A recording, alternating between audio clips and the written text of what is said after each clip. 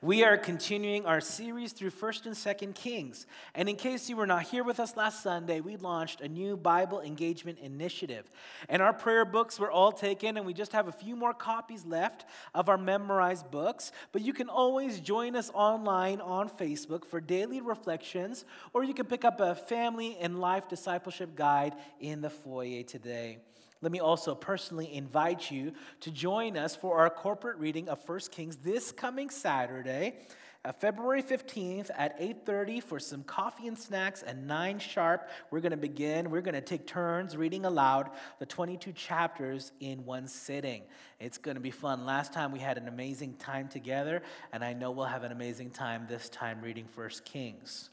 This morning, we are focusing on Rehoboam and his dividing leadership. Our scripture comes from 1 Kings chapter 12, verses 1 to 19. I'm going to invite you to stand in honor of the reading of God's word. The scripture will be on the screen behind me, 1 Kings chapter 12, verses 1 to 19. Let's read together in one voice. Rehoboam went to Shechem, for all Israel had gone there to make him king.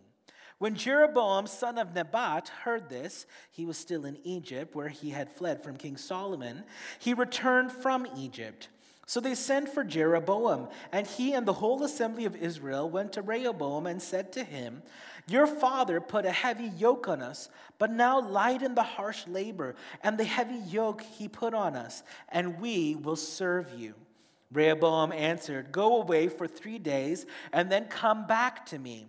So the people went away. Then King Rehoboam consulted the elders who had served his father Solomon during his lifetime. "How would you advise me to answer these people?" he asked. They replied, "If today you will be a servant to these people and serve them and give them a favorable answer, they will always be your servants."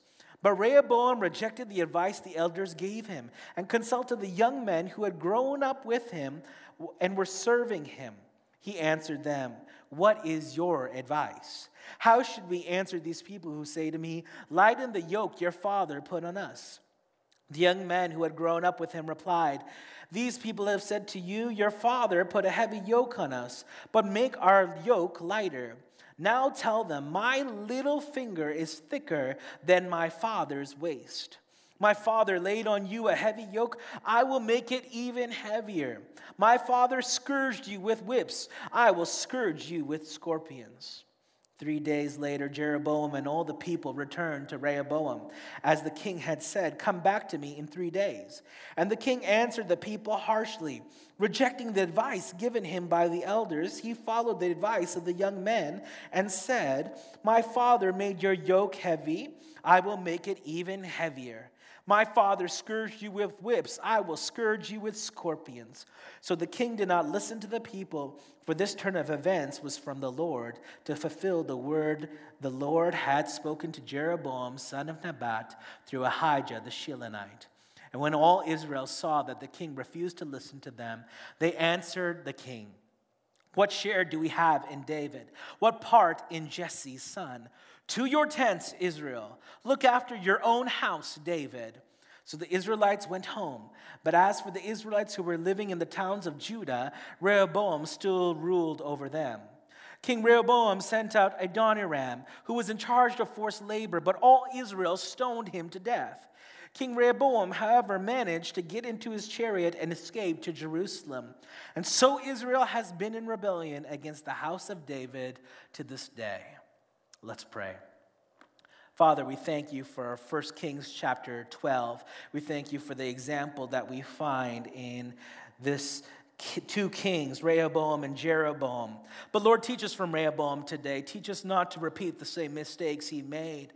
Father, I pray that you teach us to unite people and not divide people, to be reconcilers of all people, to be pacemakers in our world and in our church today. So, Father, we pray that you speak to us through your word. We have ears to listen. We have eyes to see the revelation of your word. We pray that you'd add your blessing today. In Jesus' name we pray. Everyone said, amen. Amen. You may be seated. How many people like history? Oh, a lot of hands up there. I like how Dr. Michael Haykin, a church historian, he reduces the study of world history and church history to one single word: resourcement. Resourcement, the retrieval of the riches of the past to illuminate the present. First and Second Kings functions much like a history textbook of Israelite royalty. And some of you are thinking, boring. But when reading the Bible, you might have been tempted to skip over or skim over First and Second Kings, but we should not do that. We should dig into the scripture. We have become so future-oriented in the present that we have lost the value for the past in the present. But this two-book volume is a God-given gift to us that can inspire us to become students of godly leadership through the lens of a God-shaped history. As an aside this morning, it is important to note that the books of the Old Testament are not ordered chronologically like the Hebrew Bible called the Tanakh. Everything is the same from Genesis to 1st and 2nd Kings, but the difference is found in the books that follow 1st and 2nd Kings. The order of the Christian Old Testament as we know it, after 1st and 2nd Kings, we find 1st and 2nd Chronicles, Ezra, Nehemiah, Esther, Job, Psalms, Proverbs, and Ecclesiastes, Song of Solomon, Isaiah, Jeremiah, Lamentations, Ezekiel, Daniel, Hosea, Joel, and Amos, Obadiah, Jonah, Micah, Nahum, Habakkuk, Zephaniah, Haggai, Zechariah, and Malachi. But compare this with the order of the Tanakh. And we find after 1st and 2nd Kings, Isaiah, Jeremiah, Ezekiel, and the 12, which is all the minor prophets in one singular book. Psalms, Job, Proverbs, Ruth, Song of Solomon, Ecclesiastes, Lamentations, Esther, Daniel, Ezra, and Nehemiah together as a joint book. And finally, 1st and 2nd Chronicles. Now you all are thinking, why is there such a big difference here? Well, there seems to be no doctrinal difference because all the same books are incorporated. They could be ordered perhaps more by size, the larger ones at the beginning, the smaller ones at the end. But the real difference is that the Tanakh records a completed Jewish history, leaving them waiting for a new temple. But the Christian Old Testament tells us of a continuing story through 400 years of silence into a New Testament era that begins with a new Adam in Matthew chapter 1, and his name is Jesus Christ. Returning to our text, it is often mistaken that Jeroboam and Rehoboam were brothers. They are not brothers. Do not be fooled by the Boam endings. 1 Kings 11:43 concludes Solomon's reign with these words, and Rehoboam his son succeeded him as king. He was the son of one of Solomon's wives named Naamah, an Amorite woman. As you know, Solomon married many foreign wives, and that got him into a lot of trouble. 1 Kings 11:26 informs us that Jeroboam, son of Nebat, was one of Solomon's officials, an Ephraimite from Zeradah, and his mother was a widow named Zerubbabel. This morning, as we engage in the scripture together, I want to propose 3 leadership questions about the way we treat people and whether we are sowing unity or disunity. First point this morning, it's a question. Are you a slave driver? We find this in verses 3 to 5. So they sent for Jeroboam, and he and the whole assembly of Israel went to Rehoboam and said to him, your father put a heavy yoke on us, but now lighten the harsh labor and the heavy yoke he put on us, and we will serve you. And Rehoboam answered, go away for 3 days, and then come back to me. And so the people went away. In many ways, this narrative is like a return to the slavery in Egypt recorded in Exodus. Rehoboam is likened to Pharaoh, and Jeroboam is likened to Moses. And the only difference is this is not a foreign affair issue between Egypt and Israel, but this is a domestic affair issue within Israel itself. And in the footsteps of his father, whose reign had a strong beginning but a weak ending, Jeroboam advocated that Rehoboam let his people go from oppression. First, As we observe the text, we see that there was harsh labor. And this taxation was not just one of money, but one of labor. The harsh labor alludes to the physical exhaustion of the Israelites. And the same word was used to describe the bricklaying and the mortar making of the Israelites in Exodus chapter 1, verse 14. Second, we see a heavy yoke. And this heavy yoke alludes to some sort of unethical treatment of the Israelites. You see, sometimes those in leadership will treat people as if they are less than human, as if they're animals and they're only good for work and not deserving of respect. The yoke of the Israelites is meant to remind us of the yoke that is placed on two oxen that plow the field in tandem. It's that yoke upon them, and they can only move in one direction at a time. Remember the Israelites groaning and crying in the fields, crying out to the Lord in Exodus 2:23. Now, it was an atrocity for Egypt to treat Israel this way during the Exodus, but it's an even bigger atrocity to see the tribe of Judah treating their brother tribes in this way. And sometimes I'm embarrassed as to how we as Christians treat other people. It's embarrassing. We have a tendency to speak so harshly to people. Many of the hurts we've experienced have come from Christians, not from non-Christians. And so we as brothers and sisters are hurting each other. Do you treat your family better or worse than your friends? Do you treat the people in your church better or worse than the people in your community? As 1 Timothy chapter 4, verse 12 says, we should set an example for the believers in speech and in conduct, in love, in faith, and in purity. We need to stop looking for what we can get from people and start looking for what we can give to people. And if the church is going to break that spirit of division, we need to have mutual respect. We need to uphold the dignity of every human being, because each person, whether in Christ or not yet in Christ, was made in the image of God. And can you see the personhood in every person? We need to get in touch with the lives of those under our leadership. Consider walking a day in their shoes. Become acquainted with their suffering. Identify with our shared humanity. Paul, in verse 16 of his shortest epistle, he encouraged Philemon to see his slave Onesimus differently in light of the gospel of Jesus Christ, no longer as a slave, but better than a slave, as a dear brother.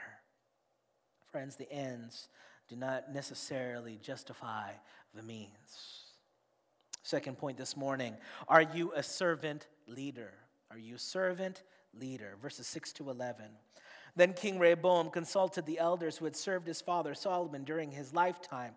How would you advise me to answer these people, he asked. And they replied, if today you will be a servant to these people and serve them and give them a favorable answer, they will always be your servants. But Rehoboam rejected the advice the elders gave him and consulted the young men who had grown up with him and were serving him. He asked them, what is your advice? How should we answer these people who say to me, lighten the yoke your father put on us? The young men who had grown up with him replied, these people have said to you, your father put a heavy yoke on us, but make our yoke lighter. Now tell them, my little finger is thicker than my father's waist. My father laid on you a heavy yoke. I will make it even heavier. My father scourged you with whips. I will scourge you with scorpions. Whenever there is a decision that needs to be made, we should turn through the pages of Scripture, and we must look for a character. We must look for a scenario that can inform us in the midst of our leadership dilemma. We must ask ourselves, who in the Bible has faced what I am facing today? How does the Bible deal with the difficult personalities that I am facing today? The Bible is the authority on the topic of leadership development and conflict resolution. We see Rehoboam consult two different groups of people before making his decision. The first group is the advice of the elders. Elders may see what your friends cannot see. They have longer life experience in their favor. These elders had previously served as Solomon's advisors. Remember, Solomon, the wisest man that ever lived. And it could be that some of these elders might overlap with those chief officials listed in 1 Kings chapter 4, verses 2 to 6. And these were his chief officials: Azariah, son of Zadok the priest; Elihoreph and Ahijah, son of Shisha, secretaries; Jehoshaphat, son of Ahilud, recorder; Benaniah, son of Jehoiada, commander-in-chief; Zadok and Abiathar, the priests; Azariah, son of Nathan, in charge of the district governors; Zabud, son of Nathan, a priest and advisor to the king; Ahishar, palace administrator. And you would think that some of Solomon's wisdom must have rubbed off on these elders. After all, they had been part of Solomon's leadership team that ushered in an era of peace, an era of prosperity in all of Israel. Christians ought to never underestimate the wisdom that exists in those who have gone before us. There is historical information that the leader might not be privy to. I admire and I appreciate all those leaders that have gone before me in pastoring this church, and there's wisdom there. There's wisdom in those of you who have been here at this church for many years now. Now, while I say this, we must also recognize that sometimes elders can be faulted for being stuck in tradition, being resistant to change, feeling a sense of entitlement. So I'm not suggesting that all elders are always right, that the gray-haired are not always wise, but I'm suggesting that they could provide good counsel as more senior and seasoned leaders. In the New King James Version, Proverbs 11:4 and 24:6 agreed that in the multitude of counselors, there is great safety. Rehoboam did the right thing initially in seeking counsel, but what happened? He listened to the wrong voices. The elders advised Rehoboam to discover the power of servant leadership. And if you serve them and lighten their heavy load, they will serve you.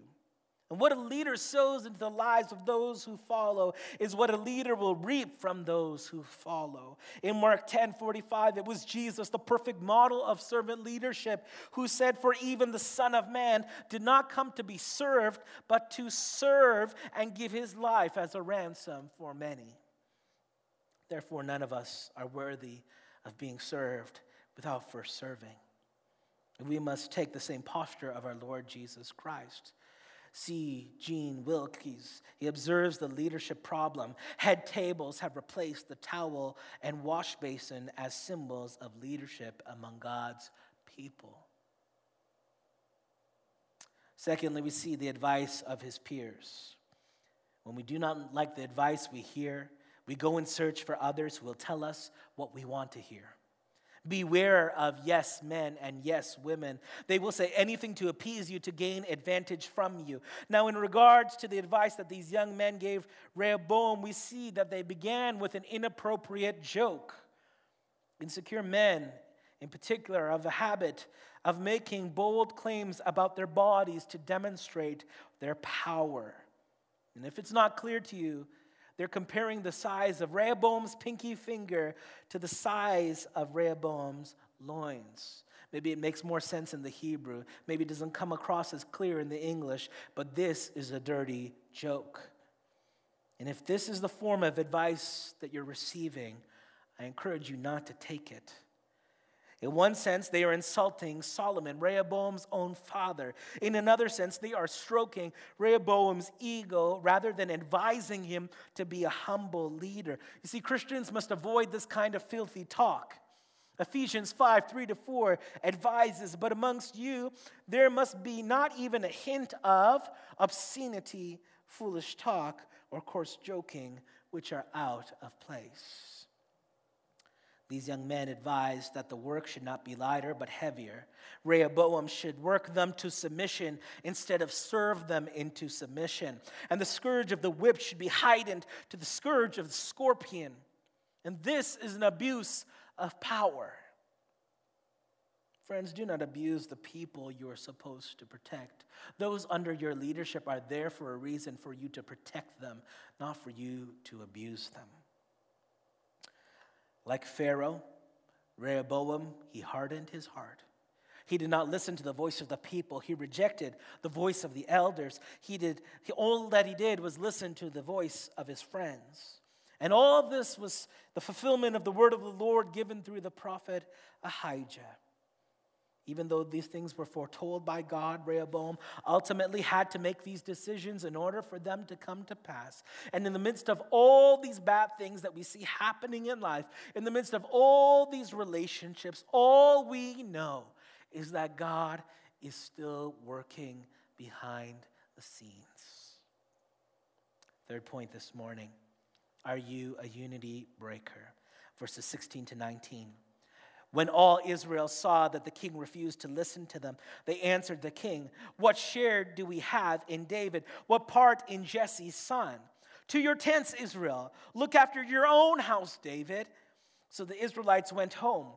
But as for the Israelites who were living in the towns of Judah, Rehoboam still ruled over them. King Rehoboam sent out Adoniram, who was in charge of forced labor, but all Israel stoned him to death. King Rehoboam, however, managed to get in his chariot and escape to Jerusalem.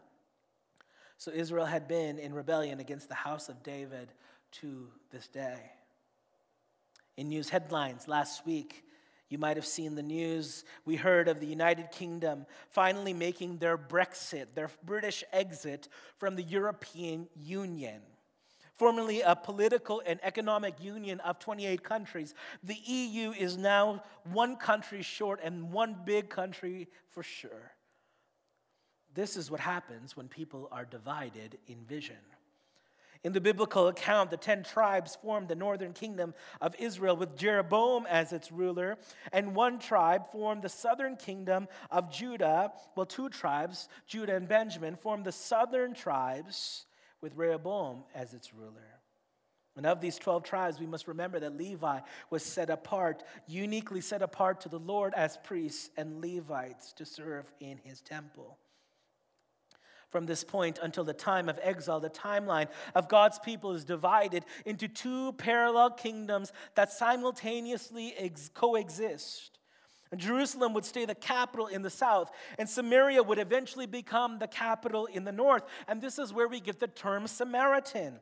And all the racial tension that is bottled up in that term, all this tension existed until the time of Jesus. See, the people of God can be the most schismatic people on earth. In his rebuttal to the Pharisees who accused him of being demon-possessed in Matthew 12:25, Jesus said, "Every kingdom divided against itself will be ruined, and every city or household divided against itself will not stand." Friends, we cannot be in the will of God, yet be divided against ourselves. We've divided ourselves because of bitterness and gossip and anger and slander, but we must now step up and become God's agents of reconciliation in this world. This is the ministry that God has given us. We must make no room for division to enter the church. We must protect ourselves from sowing discord. See, unity does not happen automatically. I wish it did, but it doesn't. It is a choice. While earthly kings tend to divide, there is one messianic king who unites, and his name is Jesus our Lord.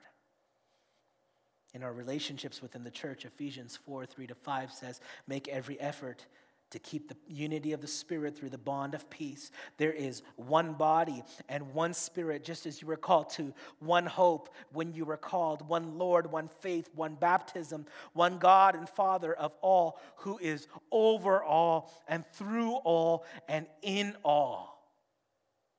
Likewise, in our relationships, not only with the church, but also with the unchurched, Romans 12:16-18 stresses our responsibility to live in harmony with one another. Do not be proud, but be willing to associate with people of low position. Do not become conceited. Do not repay anyone evil for evil. Be careful to do what is right in the eyes of everyone. And if it is possible, as far as it depends on you, live at peace with everyone. Did you catch that? Everyone. The only way we will ever know the peace of God and experience the power of unity is through lives that reflect the life of Jesus Christ. May I remind you that division comes at a cost and is not without its casualties. In verse 18, Adoniram, the one in charge of forced labor, was sent out to implement Rehoboam's verdict on the people of Israel, but he was stoned to death. You see, our desire to reign cannot come at the price of a human life. Disunity will cause us to commit crimes and to commit violence against our own brothers and sisters. Furthermore, verse 19 reveals the long-lasting effects of division. This feud lasted from 930 BC with the death of Solomon until 586 BC with the death of King Zedekiah, a divided dynasty for 344 years. That's a long time. This unity is not a temporary guest, but a permanent resident, and it wants to linger. It wants to take root in your home. It wants to take root in your church. It wants to take root in your workplace. It wants to take root in your school. It wants to take root in your neighborhood. And it becomes that ominous cloud that follows you wherever you go. With the consecutive nature of kings coming from that Davidic family, division becomes that generational curse that is passed on from one generation to the next generation. No king of Israel, no king of Judah ever tried to reunify it again. And friends, it is time to break the cycle of division before anyone else gets hurt. As I conclude this morning, as the worship team comes and prepares, let's return to the topic of history. On the screen behind me, you will see a picture of a piece of the Berlin Wall that I took a photo of in Brussels, Belgium. After the collapse of Germany following World War II, in 1945, Germany was divided into Western democracy and Eastern communism. In 1964, 3 years after the Berlin Wall was erected, Dr. Martin Luther King Jr. made his inaugural visit to speak to this divided Germany. And as you can imagine, the racial tension was palpable. In light of his own advocacy for the civil rights movement in America, many have credited his visit to being the very little spark that eventually led to the reunification of East and West Germany 27 years later. And as a true minister of the gospel, his speech was really a sermon on Ephesians 2 and the tearing down of the wall of hostility. When interviewed while inspecting the wall for himself, Dr. King said, "No man-made barrier can obliterate the fact that God's children reside on both sides. There is no east, no west, no north, no south, but one great fellowship of love throughout the whole wide world." And whenever reconciliation is taking place, men are breaking down the dividing walls of hostility, which separate them from their brothers. There, Christ continues to perform his ministry. Friends, who will address the great and small divides but us Christians? The Berlin Wall might have fallen, however, humanity has erected many new walls that continue to divide. Like Dr. King, we must be a voice for those who do not have a voice that proclaims a vision for unity and not a vision for division. And as Ecclesiastes 3:3 says, there is a time to tear down, and that time, my friends, is right now. What walls have we built up, and what wall is God calling you to tear down? You see, you were not made to be a slave driver. You were not made to be a unity breaker. You were made to be a servant leader. Let's pray.